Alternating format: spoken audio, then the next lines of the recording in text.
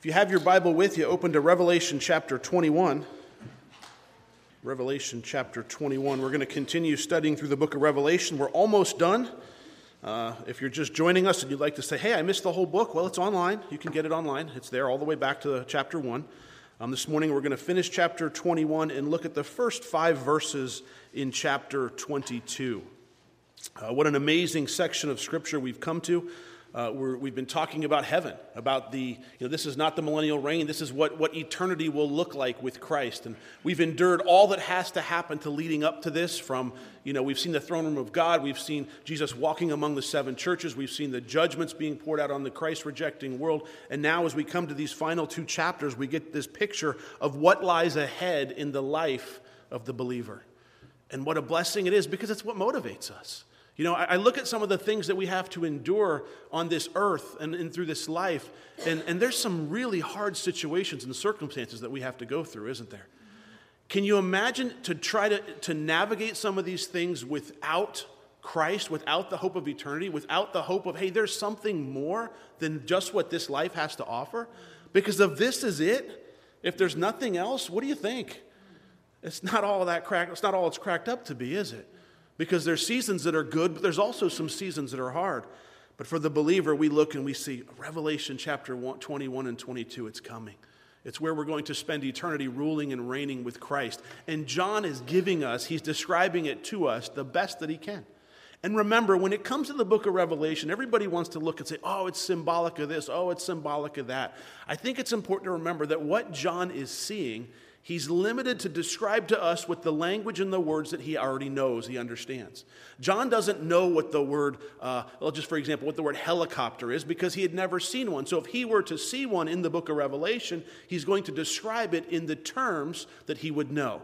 So it makes it kind of difficult for us, but I think our best bet as we approach this book is not to take it so much symbolically, except for where it says it's a symbol, is to take it literally, just as it was intended to be written by the Lord. It was penned by John, and I think it was meant for us to understand, and it was meant for us to receive this hope of what is coming. In the following verses this morning, John's going to describe the New Jerusalem. He introduced that to us last week. In verse 2 of chapter 21, it said, "Then I, John, saw the holy city, New Jerusalem, coming down out of heaven from God, prepared as a bride adorned for her husband." So this morning we're going to see a more of an in-depth description of this New Jerusalem, of this city. And we're going to see that John describes it. He's going to talk about the glory of the city. He's going to talk about the city, about the wall surrounding the city. He's going to talk about the gates of the city. He's going to talk about the immense size of this city, how big this city actually is. He's going to talk about the river of water that's flowing from the throne of God in the city. He's going to talk about the tree of life, which is growing and bearing fruit within the city. But it's also interesting to note that in our study this morning, he's going to notice there's some things missing in the city. He's going to mention, hey, there's no temple in the city. There's no sun or there's no moon in the city. There's no day or night. But he's also going to say there's nothing that defiles, nothing that causes an abomination. There's no lies in this city. It's going to truly be a city of God where God resides and God dwells with his people. Now look with me in verse 9 of chapter 21. "Then one of the 7 angels who had the 7 bowls filled with the 7 last plagues came to me, and he talked with me, saying, 'Come, I will show you the bride, the Lamb's wife.' And he carried me away in the spirit, to a great and high mountain. And he showed me the great city, the holy Jerusalem, descending out of heaven from God." Now notice the word "come" there. The angel that comes to John, he says, hey, come. This is a command, it's not an invitation. The Greek language there, he's literally saying, you have no choice, John. Come, I'm going to show you something. It wasn't like John had the ability to go, I think I'm going to hang out here for a while. The angel is saying to John, come. And this is the same way that we saw John summoned in chapter 17. In chapter 17, verse 1, when John was called to see the great harlot, the same angel summoned him, and most people believe it's the same angel because it's the same introduction, summoned him to see the great harlot, is now summoning him to see the great city. And we read that he came and he put him on a high mountain. He took him to the high mountain. Now, some people, when it comes to this area of Revelation, some people think that John is seeing a vision. And that would probably be the most common belief, is that John's seeing a vision. And they understand that because it says very clearly in the scripture that he put him on the high mountain. He carried him away in the spirit to a great and a high mountain. And John is looking at something as it appears to be off in the distance. But there are other people who believe that John actually went forward in the future, a time travel of some sorts, and he was actually part of or actually around the city. You can take your pick on what you believe. It doesn't really make a difference in the outcome of everything, but what we need to understand is the Lord is showing John these incredible things. He's showing that. You think he's showing it for John? In some sense he is, but he's really showing it for us too. Because throughout history, we've been able to look back at what John has written in the early first, or probably the late first century, probably around 90 AD. From that point on, we're able to look back at the book of Revelation and see what hope lies before us. So John's carried away in the spirit to this great mountain. And I want you to notice what the angel said he was going to show John. He says, the bride, the Lamb's wife. I'm going to show you the bride, the Lamb's wife. Now, don't get confused by that, because some people would say, wait a minute, I thought the church was the bride of Christ. Now the angel is going to show John the bride, the Lamb's wife, and now he's going to describe this city for us. Remember where the bride is at this point. The bride is part of the city at this point. You can't show one without the other. They're interconnected. As the bride of Christ is what the scripture calls all believers until the rapture of the church. We're called the bride of Christ. And it doesn't matter what denomination you come from. It doesn't matter, really, what matters is either you're a believer in Jesus Christ or you're not. You're either a part of the bride of Christ, you're part of the kingdom of God, or you're not part of the kingdom of God. And here this angel tells John, come with me. I'm going to show you what this is all going to look like.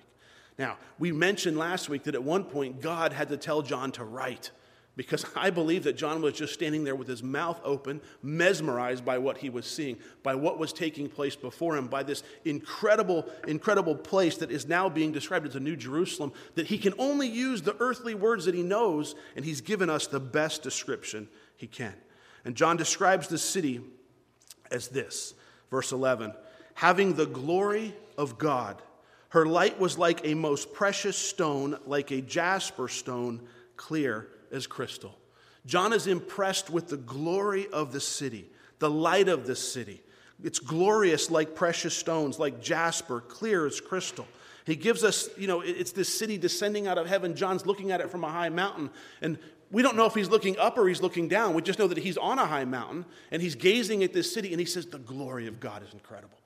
We just sang about the glory of God on this earth and how incredible it is for us to look at creation that God has made for us to enjoy and say, wow, I can see the glory of God in the mountains, in the ocean. I can see the glory of God around us. That's nothing what we're going to see in this New Jerusalem.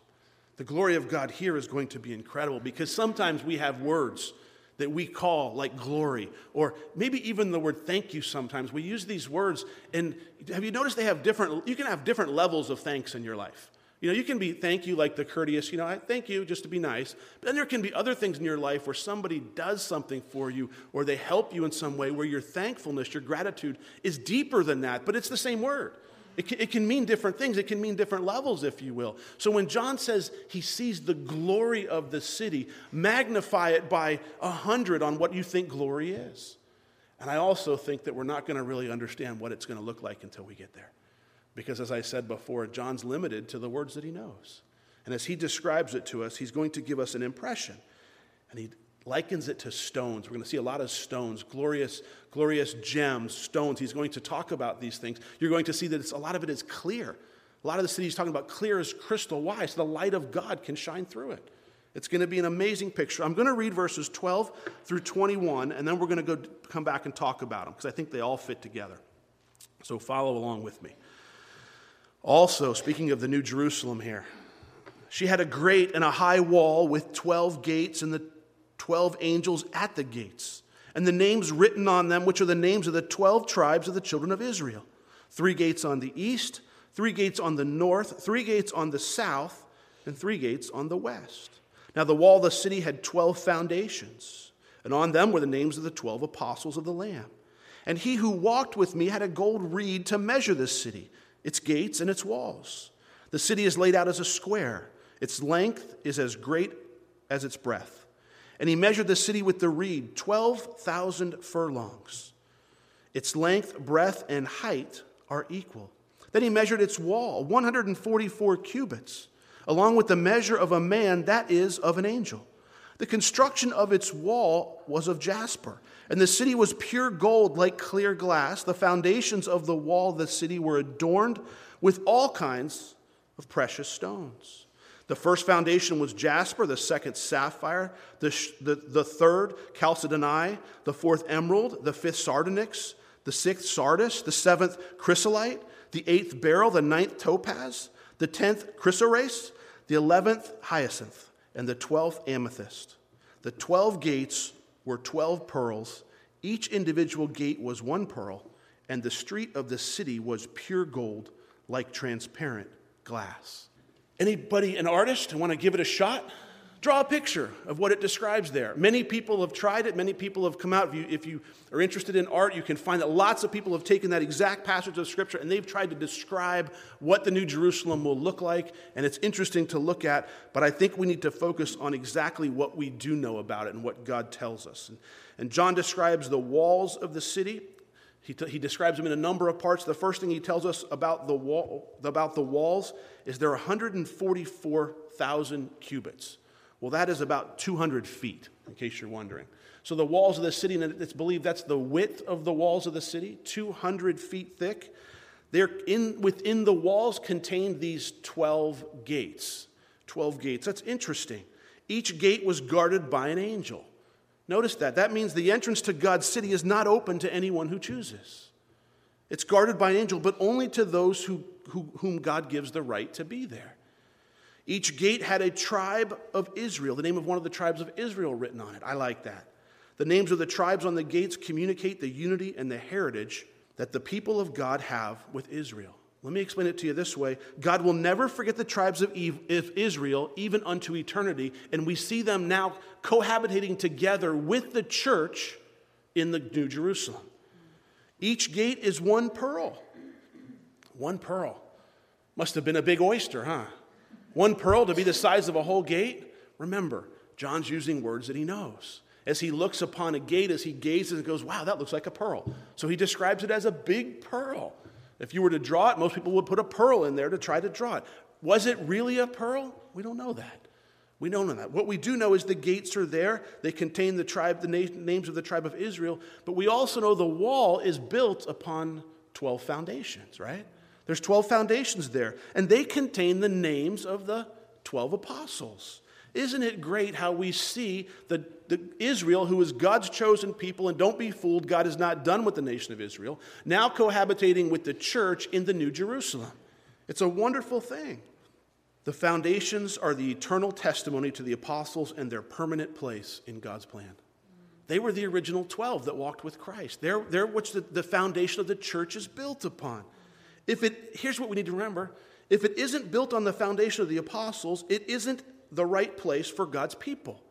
Now let me say that to you again. If what you're believing, if what you're doing, if the doctrine that you take in, that we take in, if it's not built on the foundation of the apostles, then we need to seriously question what we believe. Why? Because the New Jerusalem is built on the foundation of the apostles. Be very, very careful when we begin to leave the doctrine, the early church doctrine, and begin to move towards outside doctrines that have maybe newer, have just recently come around, and we see things popping up. I would say we need to caution ourselves. We need to ask ourselves, is what we do, is what we believe, is it built on the foundation of the apostles? Because what we see is these huge walls are built on 12 foundations. The construction of the wall and the foundations, we read, were adorned with precious stones. Wouldn't that be, if you saw something spectacular, if you saw something that you had never seen before, and you had to describe its glory, its wealth, its preciousness, its beauty, I can see why John used precious stones. I can see why he would say, that's like an emerald. That's like a diamond. I can see where he would do that. Now, we also read where John described the size of the city. And interestingly enough, he gives us the size. It's 12,000 furlongs. Anybody know how long that is? It's about 1,500 miles.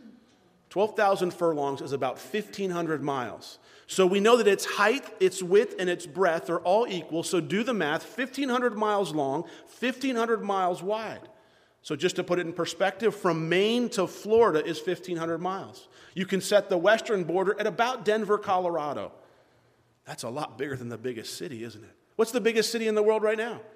New York? I think last time I checked it was New York. That little tiny thing fits in what God's new Jerusalem will be. 1,500 miles, but don't forget this. 1,500 miles wide, 1,500 miles long, and 1,500 miles high. High. How high can we go right now? What's the highest? I don't know what's the highest buildings in the world. They're not anywhere near 1,500 miles. How high can an airplane fly? 5 miles? Maybe 6 at the most? Maybe. Jason, how high can an airplane fly? 41,000. So say 5,000 feet. So maybe 8 miles. That's nothing compared to 1,500 miles. You say, well, Rob, I'm just wondering, is there going to be enough room in that city for all the Christians? I mean, it seems pretty big. It seems pretty massive. But would it really help us? Would there be enough space? Well, interestingly enough, Dr. Henry Morris decided he was going to try to figure out how much space each Christian would have. He based his calculations on the fact that there would be 20 billion Christians in this city. Now understand the world population right now is around 7 billion. Okay? So he's guessing that there'll be 20 billion Christians. So including all those who have passed and all those who will come, he guesses at 20 billion. And it's just a guess. We don't really know for sure. But this is what he guesses. If, in fact, there were 20 billion Christians, he figures each Christian would have a 75-acre block. So you get 75 acres. That's what he would figure. That gives you an idea of the magnitude or the size of this city. Now, whether that's true or not, we don't know. It's just kind of fun to play with and figure out. But that's what he would say. But I know some of you go, you listen, you just lost me. You brought in math and numbers, and I am just right over my head. Listen, if the dimensions, if the descriptions, if they seem confusing or impossible, I want you to keep these 2 things in mind. There's 2 things that are important. First, we must understand the ideas communicated in the details. John, we don't want to get caught up in the details of what is it going to look like. Grab the ideas behind it. Grab the heart behind it. Grab the fact that John is describing its glory, its beauty, and its splendor, about how magnificent it is. Don't get caught up in all the little details and how big and all that stuff. Just know that John is saying, listen, it's going to be great. It's going to be incredible. And it's going to be big, and it's going to be awesome. And the second thing we must understand is the city the city's architect and maker is God. God is the one creating the city. He's the one designing the city. He's the one building the city. We should expect it to be beyond our comprehension, right? We can't comprehend everything God does, and if we think that we could, we'd be foolish. So when we come to these areas of Scripture, we need to understand, listen, what we need to take away is God says it's going to be really cool. When Jesus says, I go to prepare a place for you, this is what he's building. This is what he's preparing. I go to prepare a place for you, and I'll come again and receive you unto myself. This is what he's talking about someday. This is what he's building. We should always expect what God's doing to be beyond our comprehension. It's part of us submitting to the sovereignty of our Lord. Now look at verse 22. John also tells us what he doesn't see in the New Jerusalem, and that's just as interesting as what he does see. John says, but I saw no temple in it, for the Lord God Almighty and the Lamb are its temple. The city had no need of the sun or the moon to shine in it, for the glory of God illuminated it. The Lamb is its light. John says, I found it kind of strange there was no temple there. No temple. Perhaps John's even surprised by this, but remember, every great city in the ancient world had a temple, many temples. It was their entertainment of the day.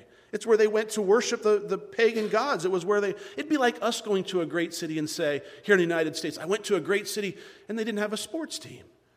There was no football team, no baseball team. They didn't have a bank. They didn't have a shopping mall. All great cities have certain staples, and John finds it strange, and what he finds strange is there's no temple in it. Why is there no temple? Why no entertainment? Because the Lord God Almighty and the Lamb are its temple. It'll be forever in the presence. Everything and everywhere is the dwelling place of the Lord God Almighty. Before Jesus, the temple was a prophecy. In the Christian era, God's people are his temple. In the millennium, the temple will be a memorial. Here, the temple is everywhere. It is the temple. You're living in the temple. You're living in the presence of God. Henry Alford said this. He said, the inhabitants need no place of worship or sacrifice. You don't need a temple. There's no worship or sacrifice that's needed. The object of all worship being present. The object of worship is right before you, and the great sacrifice himself is there. You don't need to go to church because you're always in the presence of God. You don't need to go someplace to worship because that's what you'll always be doing. It's in the presence. But notice John also says there's no sun. There's no moon. He said, well, I want to get a tan. I like the summer days. Listen, we will be illuminated by the Lord God Almighty. It won't be necessary for a sun. God's light will be shining forth. Remember when Moses came down off Mount Sinai and his face was shining? That was just from spending time with God. We'll be like little lights walking around maybe. I don't know. We spend time with God and we're all shining and it's like you don't even need it. You walk into a room, it just lights up. It's amazing what we see. But notice John says, the Lamb is the light. The glory and the brilliance of Jesus will illuminate the entire city. There'll be no street lights, no lights. It won't be necessary. I don't know about you, but I get excited reading this. I can't wait to get there. But I know there's work to be done here. Look at verse 24. The nations of those who are saved shall walk in its light, and the kings of the earth bring their glory and honor into it. Its gates shall not be shut at all by day.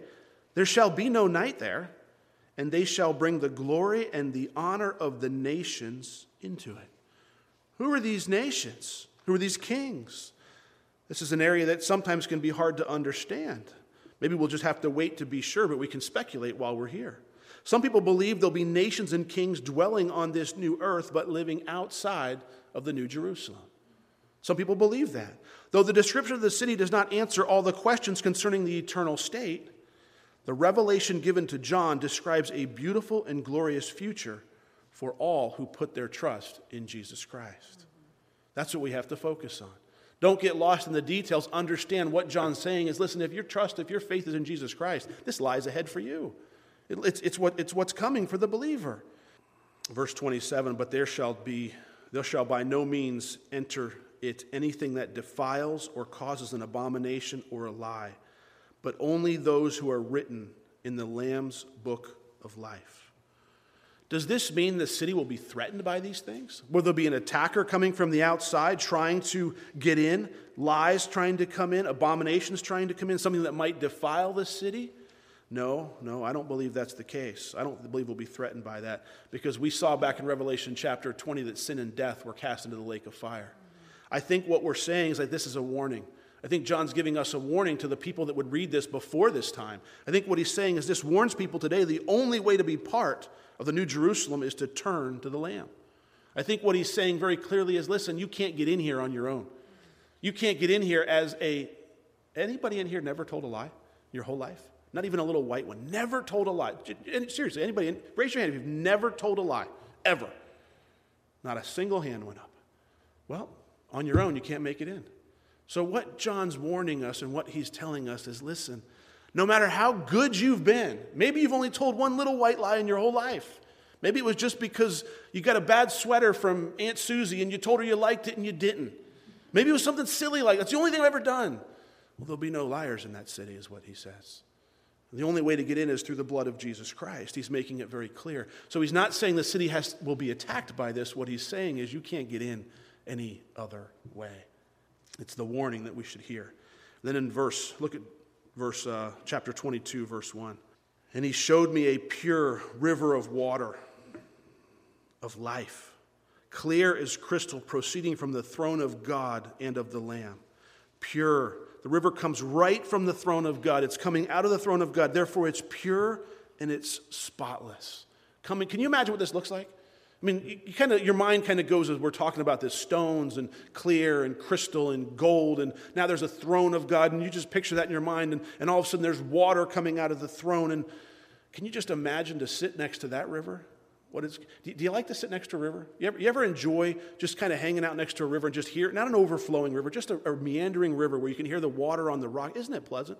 Isn't it peaceful? Several years ago, Rebecca and I took a trip to Colorado. Before we had kids, we could do that kind of stuff. And we rented a motorhome, and we went and we spent about a week driving into Rocky Mountain National Park. And, we went river rafting, and we did a bunch of hiking and things like that. And one afternoon, we were really tired, and we found this little river. It wasn't even part of our plan, and we pulled the motorhome off to the side, off the road, down this little dirt road, and we sat there all afternoon by this river with a book in our... It's my favorite part of the whole trip. We got to sit there, and we just I laid in the motorhome, I napped, I read my book. It was just one of those days that was, I can't imagine what it'll be like to sit next to the river that's flowing from the throne of God. How peaceful it will be, how serene it will be. It'll be nothing compared to the rivers here on earth. It'll be spotless, it'll be pure. It'll be an incredible place to sit. And look at verse 2. In the middle of its street, and on either side of the river, was the tree of life, which bore 12 fruits, each tree yielding its fruit every month. The leaves of the tree were for the healing of the nations. The tree of life. Genesis 3 speaks of a tree of life in the Garden of Eden. But Adam and Eve couldn't eat from it. Do you remember what happened? After they had sinned, they were told not to eat from the tree of life because they would live forever. And God didn't want man to live forever in his sinful state after the sin. But now here it is. We get to, in this New Jerusalem, we get to eat freely of the tree. And we read that it bears different kinds of fruit. Now again, John's using words he knows. He knows what a fruit tree looks like. He knows the different kinds of fruit. Will it be apples, peaches, and pears and plums? I don't know. But it sure seems like we're going to be eating in heaven, doesn't it? Jesus ate in his glorified body when he came back to earth. Can you imagine the meals that we're going to have in heaven? Do you ever have a good piece of fruit? I mean, just a good, juicy piece of fruit. There's nothing better than biting into a big, for me it's peaches, that's my favorite fruit. Biting into a big juicy peach and the juice just starts running down your hand. I mean, there's nothing, you got to run to the sink, otherwise it's going to drip all over the floor. That's what we're talking about here. This incredible fruit. And notice it's right in the middle of the street and the river is just flowing around it. You can just walk around it. It's flowing around. But also notice the leaves of the tree were for the healing of the nations. Why do the nations need to be healed now? I thought that was taken care of. Understand that word for healing is therapian, where we get our English word for therapy from. Therapy. And while it can also mean healing, like a process of healing, it can also mean health giving or maintaining health as well. So it's maintaining the health of the nations there. So the leaves of this tree of life is maintaining the health of all of the people of the nations that are going to be represented there in the New Jerusalem. Then in verse 3, there shall be no more curse. No more curse. But the throne of God and of the Lamb shall be in it. His servants shall serve him. They shall see his face, and his name shall be on their foreheads. There shall be no night there. They need no lamp nor light of the sun. For the Lord God gives them light, and they shall reign forever and ever. In heaven, the curse is gone. The curse of what? The curse of sin. Are you guys living under the curse of sin today? You better believe it. Nobody raised their hand when I asked who's never lied. We're living under the curse of sin. Since the fall of man and creation, we've lived under the effect and the curse of sin described in Genesis chapter 3, verses 16 and 19 through 19. Sorrow and pain in childbirth for a woman, that's part of the curse. Friction between men and women, that's part of the curse. The necessity of hard and often futile work for man's food and for sustenance, for his life, that's all part of the curse. And most of all, death. All this is going to be lifted. It's going to be lifted. Heaven will be a place where work and service will be focused on God. We will have the opportunity to serve him, and it won't be like going to work here. I got to go to work again. They call it work for a reason, right? It's labor because you have to labor. People that want to go to work and not work, that doesn't make any sense. But it won't be that way in heaven. The curse will be lifted. There will be no sin in heaven, no temptation in heaven. We will be forever in the presence of God. And look at verse 4. They shall see his face, and his name shall be on their foreheads. We will be face to face with the Lord. Right now we read, no man can see the face of God and live, right? But there's coming a day where we will be in his presence, where we can look upon his face. Charles Spurgeon said this. He said, I understand two things.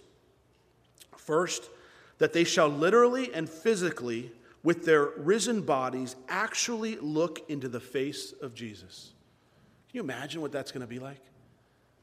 You see, if you're a believer, and if you know the Lord, and if you know you've been forgiven, when I say you get to look into the face of Jesus, you're just in awe. You're just like, wow, I can't believe it. That's coming in my future.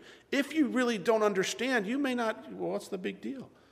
If your sins are forgiven, you know what the big deal is. You know what it means that he died in your place. You know what it means that he's redeemed you. You know that he paid a price for you. You know what that means. And when you get a chance to see him, thank you. You think, hey, thanks, Jesus. It's going to be a lot more than thank you. It's going to be forever worship. The second thing he said, secondly, spiritually, this is us when we get to heaven, spiritually, their mental faculties will be enlarged. They'll be enlarged so that that they shall see he enabled to look into the very heart and soul and character of Christ. So our faculties mentally, it's going to be greater. You see, right now we're limited to understanding the things of the Lord. When we see Christ face to face, our spiritual faculties, our mental faculties are going to become greater, where we actually understand so much more than we understand now. To understand him, we'll understand his work, his love, his all in all that we never understood before. You see, there's going to be our eyes. You ever have questions for God?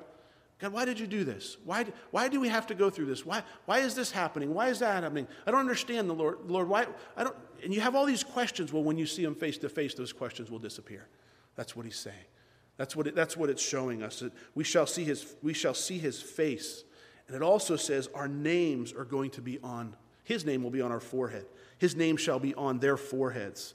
His name on our foreheads indicates we will be identified with Christ and our God forever. Never any doubts. We will be stamped. There'll be no questions, no doubts, no backsliding, no falling away, no messing up and coming back.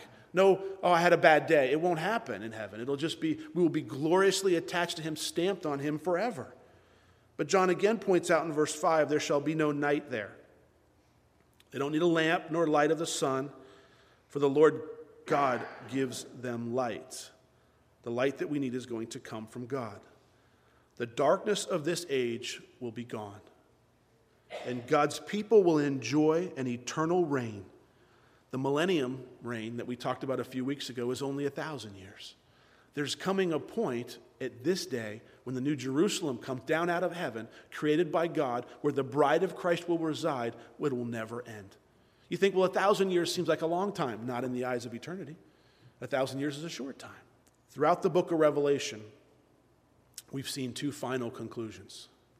We've seen two final resting places. We've seen two final destinations. The first, the name, New Jerusalem.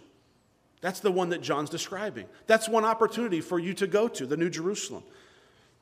The second is the lake of fire. The final resting place is the lake of fire. He lays it out again, two possible final conclusions for every human life on earth. That's the underlying tone through Revelation. This is what's going to become. And I find it interesting, in the very beginning, he gave the warnings to chapters 2 and 3 were warnings to the believers, to his church. He would find out something they were doing wrong, and he would correct them on that.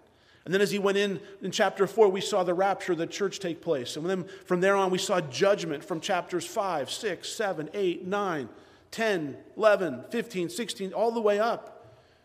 And we saw judgment. We saw the white throne judgment. We saw the lake of fire burning with brimstone.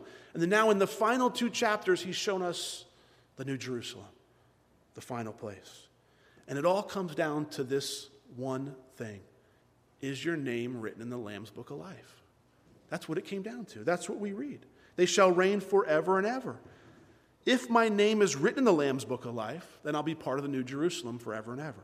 If my name is not written in the Lamb's Book of Life, just turning real quick back to chapter 20, verse 15, anyone not found written in the book of life was cast into the lake of fire. You see, we can get so confused in Revelation, and we can make up theological arguments and theological debates, but it all sums up to this. God has a plan. He wants to tell us what it is. He wants to tell us what's coming, and he wants us included in the Lamb's Book of Life because he wants us to be part of the New Jerusalem. But nonetheless, he gives us a choice because love always has to be a choice. If there's no choice, there's no love. He lets each person make their own choice on where they want to end up. And he's not done warning us.